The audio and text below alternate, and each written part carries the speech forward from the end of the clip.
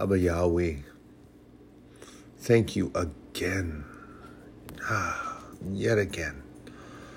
Infinite grace and mercies that you just pour out, Father, for the opportunity for me to be in your treasury. Thank you for that, Father. They that have an ear, to let them hear. Shake the scales from their eyes so that they can look all around you and see the declaration from the rocks, the hills, and the plains, and the trees. That song that was written, that's a Christmas song, but Father God, it's a declaration of all the truth. Joy that comes to the world. Let earth receive her king, and sadly they did not. They rebuked him.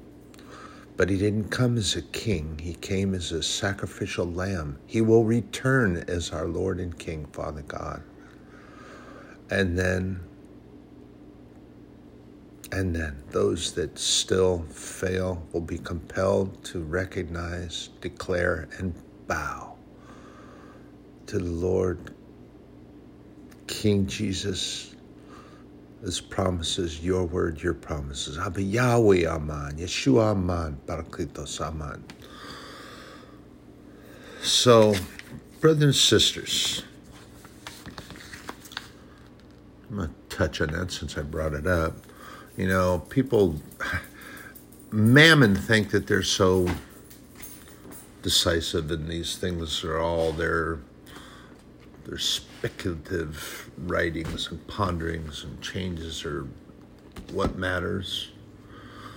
Some share some pretty profound things, but they think it's all their idea.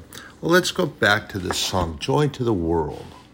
I've shared it with you before, brothers and sisters, a joy to the world. Is it just a Christmas song? Why is it just sung at Christmas time? And if you pull the lyrics, or you get a page and you look and you read the lyrics, that song is not about Christmas.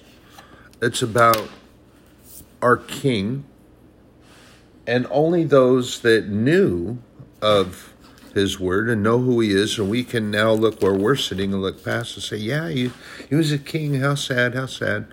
But the thing of it is, they didn't know at that time. Their expectations, just like our expectations, will sometimes destroy what we're walking in and tear apart what we're walking in or what we should be walking in. But because we have not received what we expect, it's the same exact thing when Jesus came. They were expecting a conquering king, because the prophets had talked about his royalty. But they didn't pay attention to all the words of the prophets. Just like people take things out of context from the Bible now. Even those that claim to be Christian will not contextually read the Bible, and they take things out of context. And then they get agitated and disturbed, and then they start changing, twisting, maligning, and perverting the word of God. And then they get on a podium and they declare that we're teaching the word of God wrong because God condemns people to hell. Oh, my goodness gracious. No, he doesn't. People condemn people to hell. They make a choice. God created us with free will choice. He gave us love, though we didn't deserve it. We were destroying each other. We were destroying the planet. We were hurting each other, harming each other. But he said in his word, for God so loved the world that he gave his only begotten Son, that whosoever believeth in him shall not perish. And see, here's the foolishness, but have everlasting life. And they that refuse have condemned themselves already. It has nothing to do with God condemning. If you choose not to believe, you choose not to have faith, then you have condemned yourself. God's not condemning you. Why? See, Mammon has to have somebody to blame for everything. Yeah, everything. They have to blame somebody for everything. If it's not going their way and it's not working out that way, they have to blame someone or something other than themselves, because they like to put the onus on someone else. Just like the gentleman that I encountered the other night was, oh my gosh. And then it turned into a racial issue. It had nothing to do with race. And of course, because the man's eyes, looking through eyes of mammon, saw me, and I didn't appear like the Hollywood Hippocrite Native American, I had to be a white guy, and then it had to be a racial thing. And then it had to be my fear of him proving me wrong. Well, it had nothing to do with any of that. So I just prayed for him and prayed for the healing of his heart, because that's where that comes from. Remember, I may not get it right, but one of my favorite teachers, I've shared this with you before, the two natures beat within my chest. One I love, the other I detest. And what nature do I profess? What nature do I have? And that would be the nature that I nurture the best. Do I nurture that hatred, that derisiveness, the darkness? Or do I nurture that I love? So, brothers and sisters, we have to have some key things for all these things to take place and to work out, to reveal, pardon me. I'm going to expound a little bit on what was shared, that Jesus Christ came because Abba Yahweh, our good Father, is in love with us, his creation, has given us an opportunity to be adopted into the family of God, heirs and joint heirs with Jesus Christ. He's afforded that opportunity. He's also put in writing and declared by Paul in his letter to the Romans chapter 8, my adoption letter, and it could be that for anyone. All are his creation, but all are not in the family, haven't been adopted. All you have to do, brothers and sisters, this is an opportunity for you. The gospel of Jesus Christ, the good news of the gospel of Jesus Christ, the word of God, his gospel. The only thing that you have to do is Jesus, I want to have you in my life. I want my life to change. I want to have faith in God. I want to have the Holy Spirit guide my steps. In Jesus' name, amen. No big parade, no big band, no. But you get and you sit in quiet time, and then you start talking, and then you declare, and then you believe. Pardon me. Sorry about that. So, believing. I'm going to go back over here, and I'm going to pull this up, because I think this is very important, because you have some twisted, perverted individuals that are maligning this and saying that it's incorrect, that God condemns us. And that's not at all. That whosoever believeth in him should not perish but have eternal life. And this is a very important thing. That whosoever believeth in him. And that's in John 3:15. And then further, for God so loved the world that he gave his only begotten Son, that whosoever believeth in him should not perish but have everlasting life. Now here's the important part that so many people miss out on, and then they start making it this racial derisive coloration, tonation thing, which is a bunch of poppycock anyway. God decided the tonation of the skin, and mammon decides who they're going to love and who they're going to not love. And that's ridiculous. The tonation of one's skin does not matter. And many of these individuals that come at me and try to throw this racial stuff up don't realize that I have more true African blood in my veins than they probably do in theirs. And that's just a biological fact. Can they trace their heritage and their history back straight line over 200 years? Do they know where their family comes from? Do they know those members of the family back then? No, but they just like to throw it up because that's the way of mammon. For God sent not his Son into the world.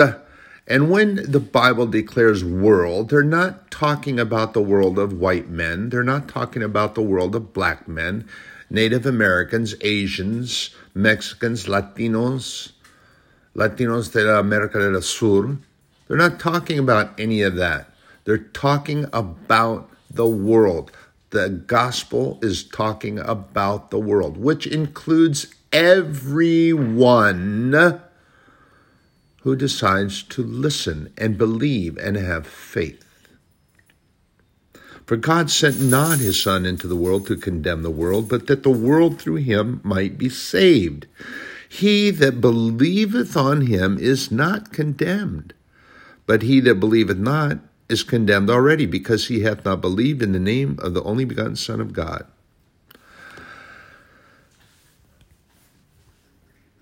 And then there are going to be those that will try to twist, malign, and pervert the word and say, well, yeah, he is. No, he's not. There's a choice made. You have a choice to loot and rob and pillage the stores that are in neighborhoods that you claim to be your neighborhoods, but yet because you weren't getting your way, you destroy those businesses and burn them out anyway. And guess what? They belong to people that live in your neighborhood. They didn't belong to those that you thought you were attacking. And even those that posted signs on their businesses, this is a black-owned business, this is not burned out and destroyed anyway. People made a choice to loot, rob, and destroy and be condemners rather than lifting up each other, helping each other, and loving each other. They made a choice. And that choice was that nature that's in their chest, the one that is hateful. It's like that analogy I shared with you of the young man goes to the pastor. He's got a dream he's been having. Pastor, I've had this dream. I have 2 dogs, and I don't understand the dream, what it's trying to tell me. The pastor says, well, young man, tell me the dream. And he says, well, I have 2 dogs.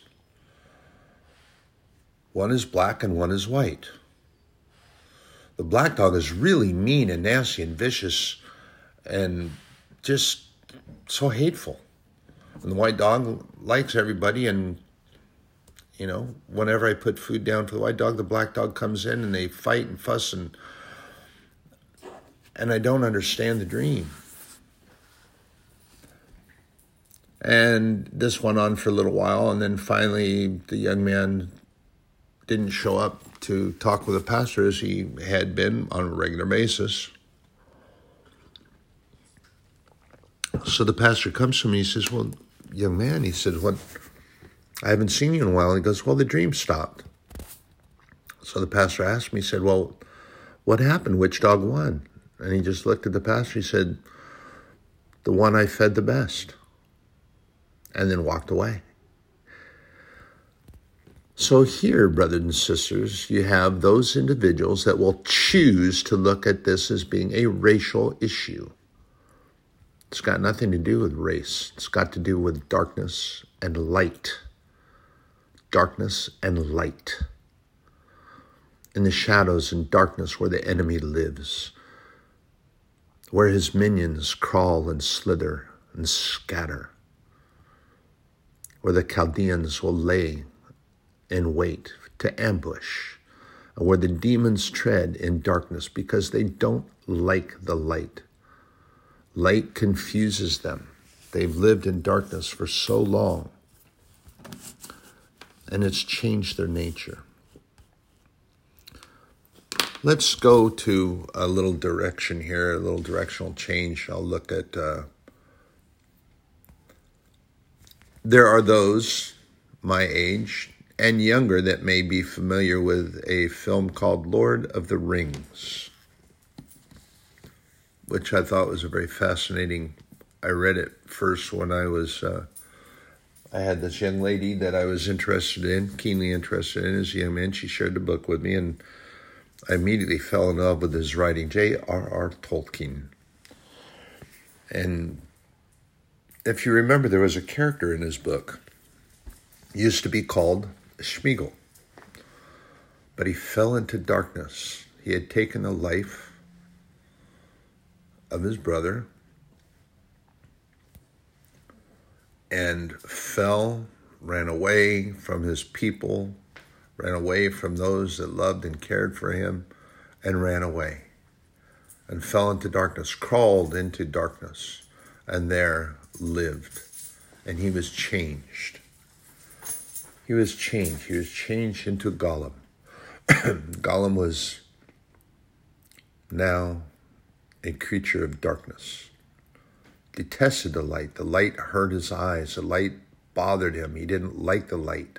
The light exposed him to what he had changed into, and he didn't like it. The minions of the enemy don't like the light because it shows them out for what they are. Brothers and sisters, these analogies that are used are for light and darkness. They have nothing to do, but there will be those that claim that they are a racial issue because that's what they look for. I've shared this with you before, brothers and sisters. I'll share it with you as many times as it takes, as often as necessary, and that may be until I draw my last breath, and it doesn't matter. I know where it's coming from. Brothers and sisters, they that seek offense shall surely find offense. If you seek the righteous things of God, you will find them. So to expound on this that I shared with you about Jesus Christ and this lesson, I'm sorry, brothers and sisters. Goodness. The enemy. See, the enemy likes to do little silly things like that. Thinks he's going to get me rattled and stop. Not going to happen. Because the Word of God is too important to share. And I've signed an agreement that I will, that contract. The only thing that God asks us to do. So, Jesus Christ came, and he did many things. But the most important of all is that he laid down his life as the sacrificial lamb. He did not come as the reigning king, which everyone was looking for in his expectations.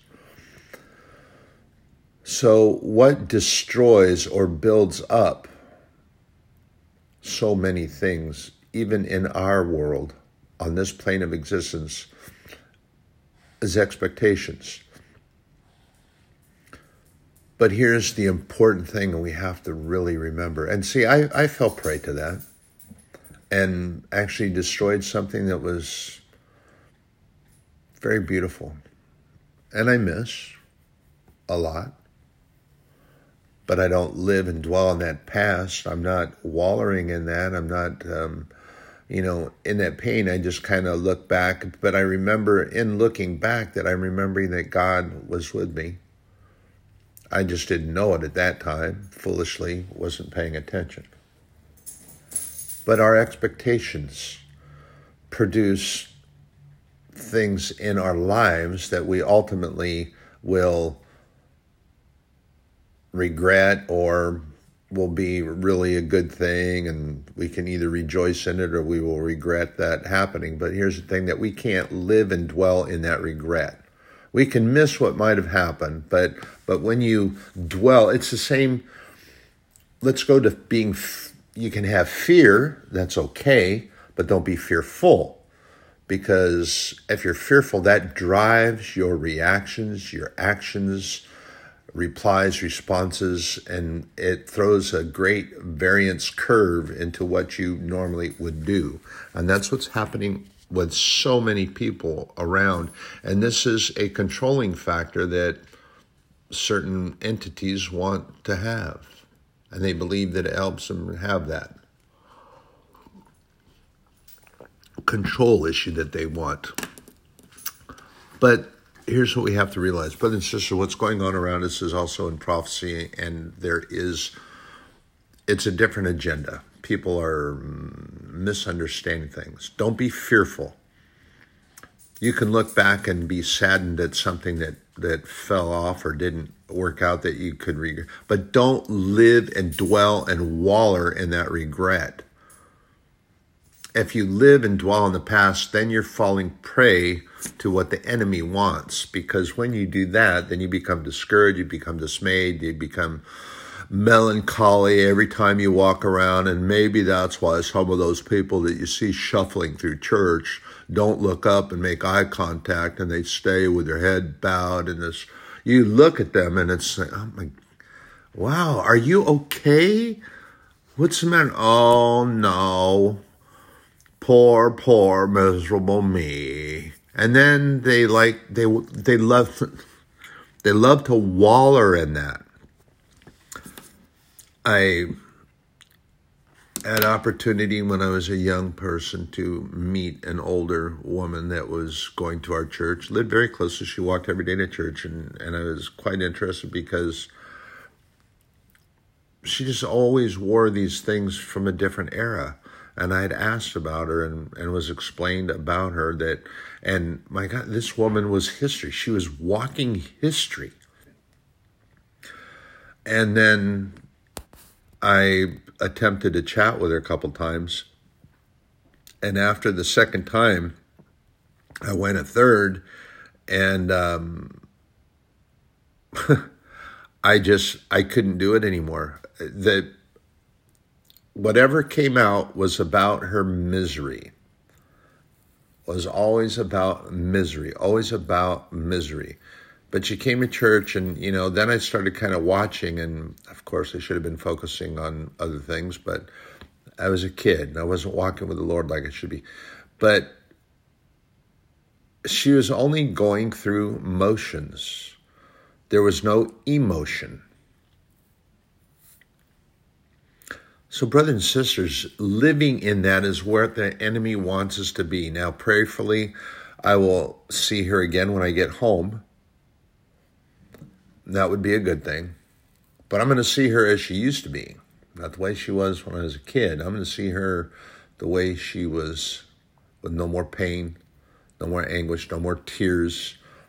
And the thing of it is that even in individuals like that, we cannot make judgment because we don't know what got them to where they are. This woman walked through pages of history. There's going to come a day and time, I'm certain, Lord willing, if He allows, that someone is going to take a look at me. Brothers and sisters, let me tell you something. I've walked through some history. And He's blessed me with the opportunity to be where I am now and doing what I am now, because this is about sharing the Word of God, and this is not about Raven Whitehawk. It's not a Raven Whitehawk attaboy session or platform.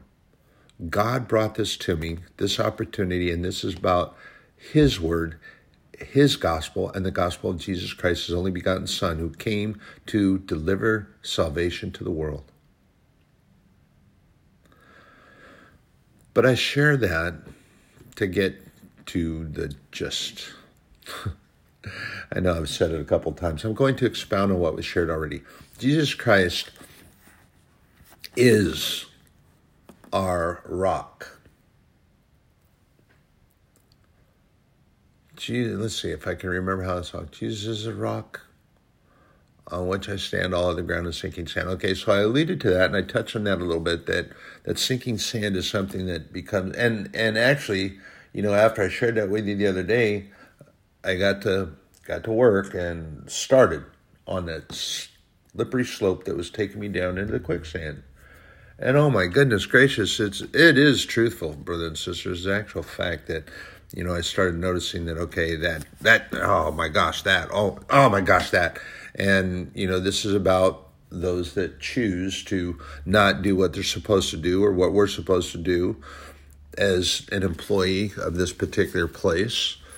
And so I started doing it, and then I started that little grumbling and griping in my head. Well, after the second or third time and then just doing it, I was finding that I was actually able to find more to gripe about that I shouldn't have been. And I was like, I had to put a quash to that right there. I asked God to forgive me. I asked the Holy Spirit for the guidance. And I said, I just have to do and correct, and that's it. And try to help them by being a good example. And it goes to some analogies of you can lead a horse to water, but you can't make them drink. Well, you can bring the word of God and the gospel to an individual, but you can't make them listen. And that's not our job, is to make them listen. So that foundation is Jesus Christ. His gospel comes to us, and he came for a purpose. But a catalyst, if you will, a foundational catalyst that's very important, that is key and utmost. And if anyone has done tile work, laid bricks, mason work, and there's different techniques that you can use, and you don't use mortar and cement, but if you're doing an upright structure or something that needs to stand upright, the metaphor and analogies, brothers and sisters, are coming. Remember, we talked about those words. So if that structure is going to be upright, there's a catalytic ingredient that is required, and that is called mortar or cement. What is our mortar so that our foundation can be built upright and help us to stand in righteous uprightness? Little twist on words. But to help us to stand upright, to be seen, and then what do we put in that pinnacle? We establish that light. Jesus Christ talked about the city on the hill that can be seen, and what is being seen is the light from that city. The light, brothers and sisters. It's like that great lighthouse. And there's one, I believe it's a Greek, one of the 7 wonders of the world. It's ginormous. It's so tall. It's so huge. It's so big. The light from this lighthouse can be seen for miles out into the ocean. What purpose? To draw the sailors who were lost on the dark sea to safe haven. And they knew which side of the lighthouse they needed to be on when they were going in the direction of that. They knew which side to be on, so they didn't steer their ship into the rocks, and they could steer to the opening of the safe haven, the protected bay from stormy seas, the waves, the wind, and they could have a place to go in, get food, resupply, and rest, a haven of rest. Brothers and sisters, that's what our light is to do. But that catalytic building is faith. That building material is faith.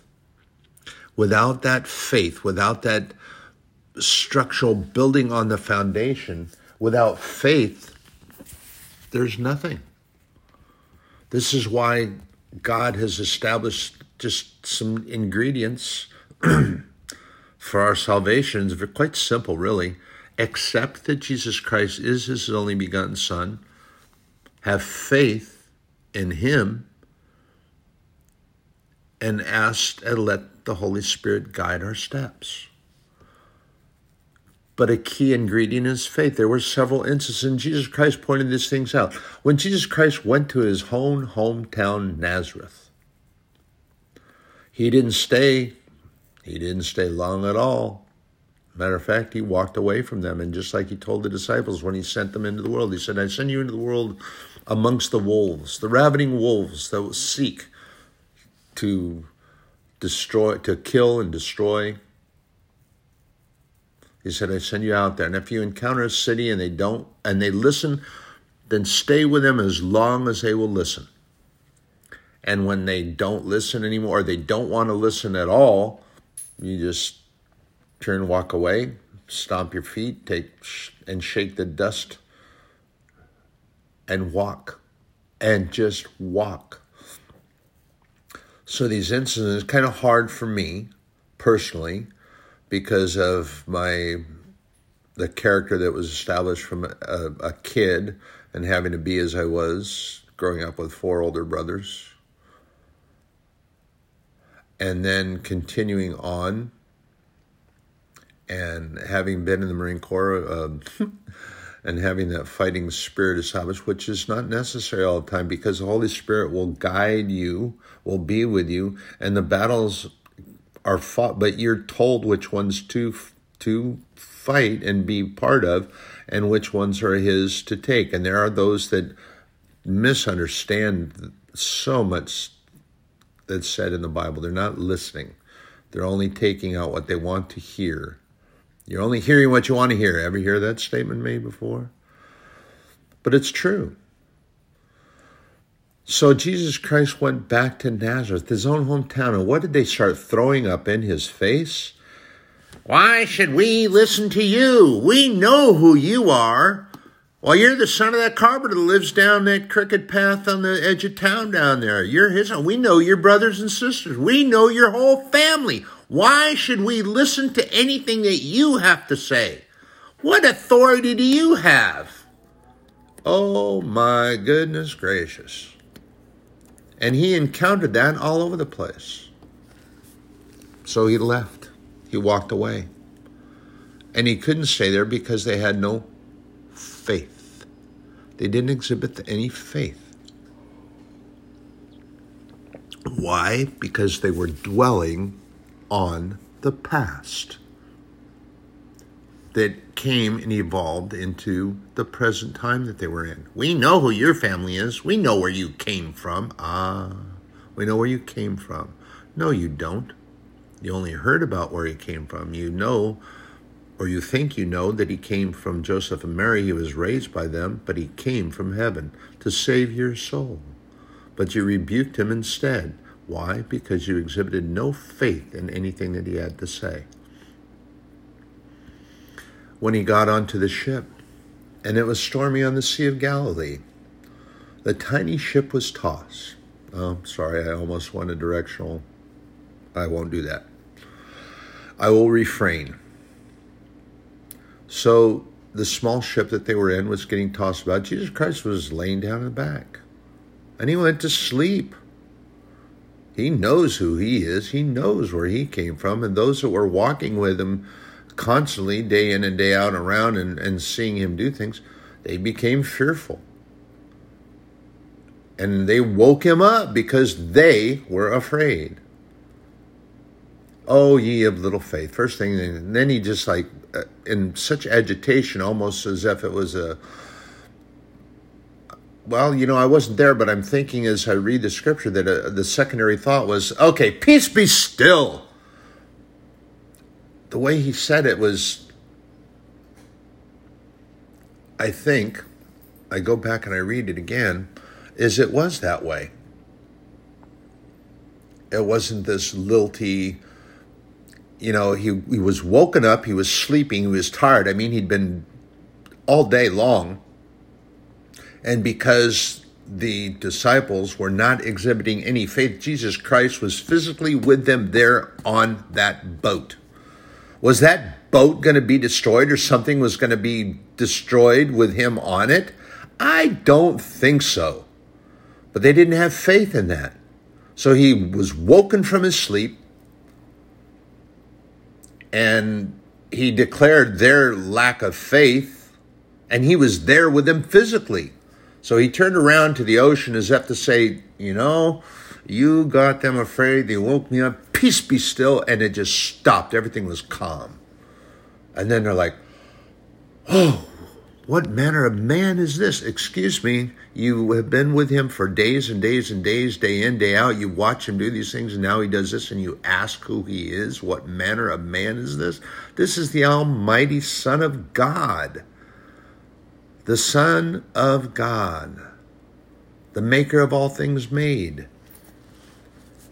And if we go back to John,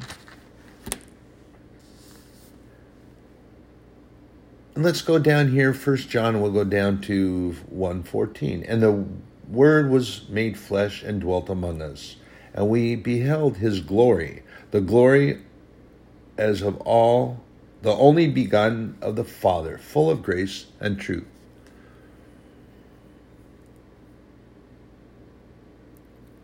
John bare witness of him and cried, saying, This was he whom I spake. He that cometh after me is preferred before me, for he was before me.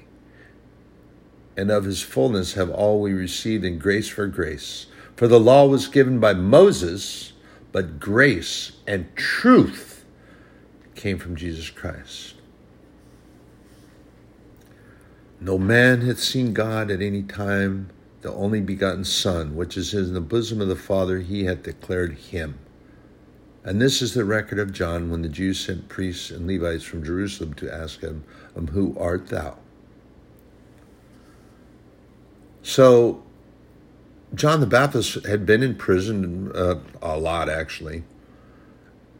And they came to question him, but he was denying that he was not Christ. He was anointed of God. He was directed by the Holy Spirit to be doing certain things, but to announce the entrance into the world of Jesus Christ, our Lord and Savior. Joy to the world, but the earth received him not. They rebuked him instead and wound up crucifying him because he didn't enter as a king. In expectation and the lack of faith that he is who he said he was. He told them, he stood right before them.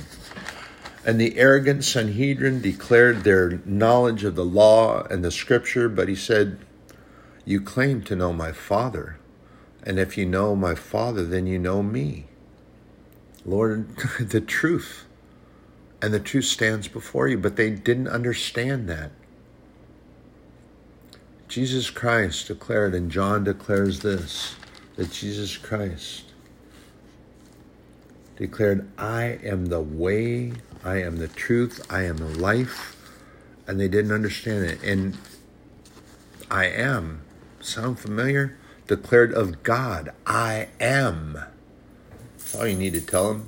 Who sent me? I am sent you. Interesting thing about that little short phrase, I am. It doesn't denote any past tense. He didn't say, I will be, but no matter the procession and time where you are, I am. I am. Always present, always there. Just like he declares with us in anything that we get involved in, he is there beside us, but what we don't exhibit is our faith. Go to the Hall of Faith, brothers and sisters. Hebrews 11. I shared that with you, and there are those that have mammalian theological degrees that call it the same thing, and they agree. The Hall of Faith. But yet when you read through that, and it declares the faith that was established, and Paul establishes it, those individuals that are listed there, yes, they became very powerful in their walk in faith, but when they started, they were in that quagmire, that sinking sand. They had fallen prey to that slippery slope and came down into that sinking sand. And I shared this with you too. Are not these things that are offensive in that sinking sand, are not they something established of our own creation? They are indeed, brothers and sisters. But in faith, we can grab onto and hold onto, and our hope will reach to us and hold us and pull us onto that firm foundation. And then we can build on that firm foundation and be upright and righteous and bold, and it becomes a structure of righteousness and not fearfulness, and that foundation is being established with a mix of faith in Jesus Christ, that foundation that we're building, and we build it and work on it and establish it and continue building with our catalytic ingredients, faith. For without faith, brothers and sisters, you cannot see what has been established by his coming and giving his life for each of us. Brothers and sisters, working in conjunction, this is, again, back to the Word of God. Believe that Jesus Christ came for you. Believe. It has to do with faith. And have faith in me,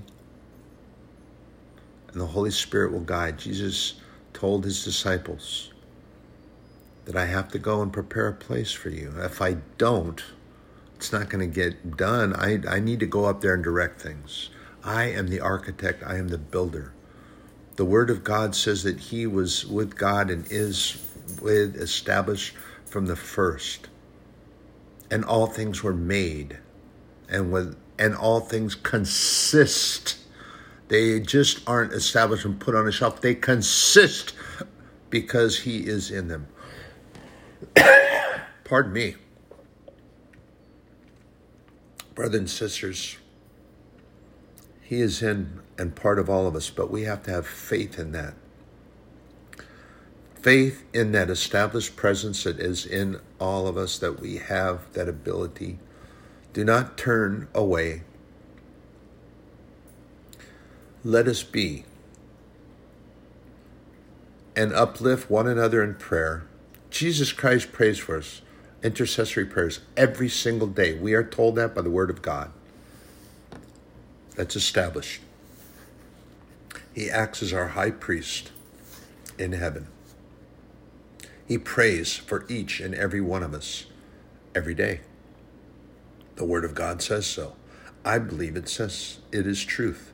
My faith tells me that it's true. My faith tells me that I have seen too many things that show me that God is involved in my life. The Holy Spirit is guiding my steps. I have seen and experienced too many things that are real and happening and truthful and established in my life. I only pray that the enemy does not become so strong that in my fearful mind's eye, I see and reject. That is not going to happen, and I pray for that strength. Paul wrote most of his epistles either under house arrest, in prison, and a couple that he wrote even while he was chained. Why did they chain? They chained him inside of a prison. Now, this is interesting. Okay, here's something interesting that some people might miss out on. And Peter was also in a situation like that when the angel came and delivered him out of prison. They were walking outside of the prison. What? Wait, Peter's looking around, and they're not even in the prison anymore. But they were put in there. They were inside of a prison. They were chained inside of a prison, and they had guards that were established. Paul and Peter both wound up in a situation like that. What that tells me is that there was something that these individuals that hated what they were talking about so much, there was obviously something that bothered them, an intrinsic ingredient that bothered them, that they felt they had to chain them up inside of a prison and establish the guards mounted around them. Did they have some inkling? And what did they think? That this is the power of heaven that these individuals were talking about, and this is what I talk about, the power of heaven that God will pour out if we have faith and ask and believe in him, and that faith, no matter what the detour is, the road, there may be a delay because God knows best. We can't see. We have to know that tomorrow is not promised, brothers and sisters. We walk in faith and not by sight. The individuals in Hebrews 11, they all floundered and they tried to take matters into their own hand at first, but then reestablished their faith in God and walked in that profound belief that God is Adonai, El Roi, Hagar declared out in the wilderness her baby was dying, she thought, and she declared Adonai El Roi, which means, Lord God who sees me. God who sees me. Adonai, sovereign God of power. Sovereign God sees me, wandering in the wilderness, wandering in the darkness, wandering and floundering, and he sees me. Torrin Wells, I think I'm saying that right, the contemporary Christian singer, sings of this. He sings about being on the mountaintop, which God helped him get to, which he does with all of our lives. It's a song called Hills and Valleys, but then he also sings about being in the valley. But I will lift my eyes to the one who sees me there. God sees him. He sees me. He sees you. You have faith, brothers and sisters, that no matter what, you have to have faith. The song, The Rescue, I love this because God promises in his word that he's going to be with us all the time. And it doesn't matter how deep the darkness, God's coming. If you're one of that flock, he's coming. If you're out there in the darkness and you left and he left the 99 and he's coming. It doesn't matter what the fray is, he will be there and in the midst. And you feel like you're being attacked from all around. Many of the churches Paul wrote to were because of that. They were surrounded by Greeks, Romans, Gentile belief, pagan beliefs, orgies, all sorts of nasty stuff that was going on around them. And they felt besieged. They were surrounded. And he exhorted them, uplifted them, prayed, and told them to have faith and hold on. Brothers and sisters, this is our catalyst for the foundation so that we can build that lighthouse. And ultimately, that's what we're building. We're not building up this tower like the Tower of Babel. We're building a lighthouse so that the light of righteousness can shine out and be bright. Remember, brothers and sisters, that reflected light, for some scientific reason that physicists haven't explained well enough to me, I haven't been able to figure out. I think I've got this figured out, but for me now, it's the established word of God that we need to reflect that light. Reflect the light. And there is an actual physical formula, physicist formula, to establish why refracted or bent light is more intense than direct light. Not quite sure I understand that completely, but I don't need to. I know that the Bible tells me that that's what I must do, but there is actually a physical formula for that. That bent light, reflected light, is more powerful. Why do you think that in the headlights of an automobile, they have that reflective surface in the back? And when you look at these really intense lights, and yeah, they have LEDs and all that stuff, but they are being reflected outward, and they're pretty intense. And some of them, I think, when I see these drivers going down the road like that, pretty foolish because they're not really helping anything. They point them up so they blind people. Not sure what that is. But the reflected light that we shine out there into the darkness is to establish a path to haven of rest, a safe haven. That's what we are about, brothers and sisters. Reflect that light, have faith and walk in faith, not by sight. And so it can be a hard practice, brothers and sisters, but be encouraged by this, that God is with us. Adonai El Roi. Sovereign God who sees me. He sees me. Brothers and sisters, this must be something that we can establish as a mantra for us to live when we get in a tough jam. Cry out those words that Hagar cried out. She did. She was alone. She had her baby out there. She was tossed out of the house. Because why? Because Sarai decided to try to take things under her control instead of having faith in God. But she's in a hall of faith because she then became a powerful believer in faith. But God had to establish this. So she decided to take matters into her own hands because God couldn't possibly have her bear a child, couldn't possibly allow that Abram would be able to put a seed and that they would have a child. That can possibly be done by God, the creator of all things, the maker of all things made. No. Okay, oh, ye of little faith, Sarai. So she took Hagar and said, here, you go in with him, and, you'll have him. You're young and still virile. So you go in there and you lay with my husband, and we'll have a baby, and it'll be our child, and so forth and so on. But anyway, that's the story. You can read about that. And that happened, but then Hagar went out into the wilderness because Sarai, she started getting jealous and hateful and spiteful and all this stuff. So she tells Abram, she goes, you send her away. I don't even want her here anymore. Well, wait a second. You got this all stirred up. You walked out without faith, and you got it all going, and you put this situation together. Ooh, that quagmire, that sinking sand, which is something that we all get involved in. And brothers and sisters, just like I talked about, that analogy with the knickers in a twist. You look for a fence, they get twisted, now you're squirming and all uncomfortable. If you seek offense, you will surely find offense. She sought to find offense in Hagar, but she established the situation. So Hagar was put out, and then she cried out to God. Adonai El Roi, sovereign God who sees me, and an angel answered her cry, gave her water and saved her, and established that seed that came from Abraham to be a great and mighty nation as well. Because he said that was the seed of Abraham, and it was indeed. And Ishmael became a powerful leader. So brothers and sisters, faith.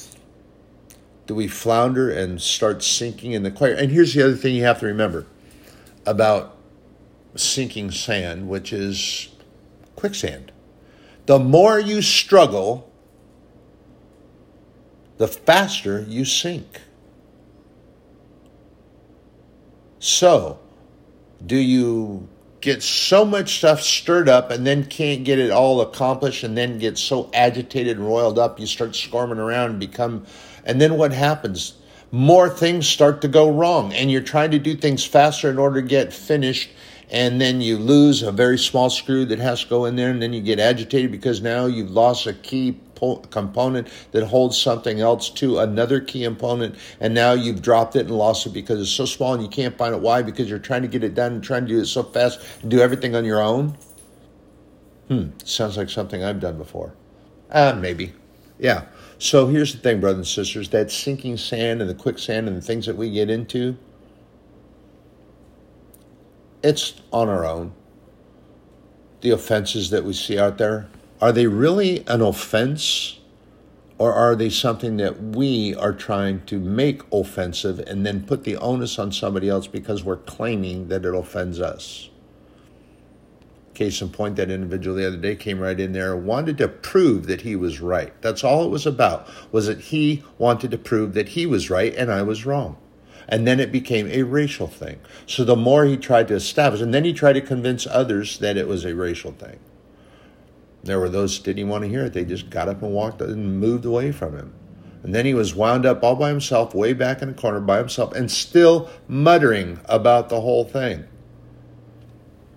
So, brothers and sisters, is this about shedding the light and not being of the nature of darkness, or are we of the nature of light? That's what we have to have faith in, brothers and sisters. Be upright and build the lighthouse. And that lighthouse establishes to others the reflective light that we establish, that we don't want to hide. You can't hide it under a bushel. You got to put it out there so people see it and draw them to a safe haven. Okay? That's what this is about. Faith in God and believing that Jesus Christ came and sacrificed himself as a sacrificial lamb. But brothers and sisters, my faith tells me that he's going to come back as he promised that he would do, as the triumphant Lion of the tribe of Judah and our Lord King, Jesus Christ. He didn't come then because that wasn't what was established. He came to sacrifice. But he will come back as our Lord and King and will establish a kingdom. My faith tells me that that's true. What does your faith tell you? Brothers and sisters, I pray for you. You have a good day. Be blessed.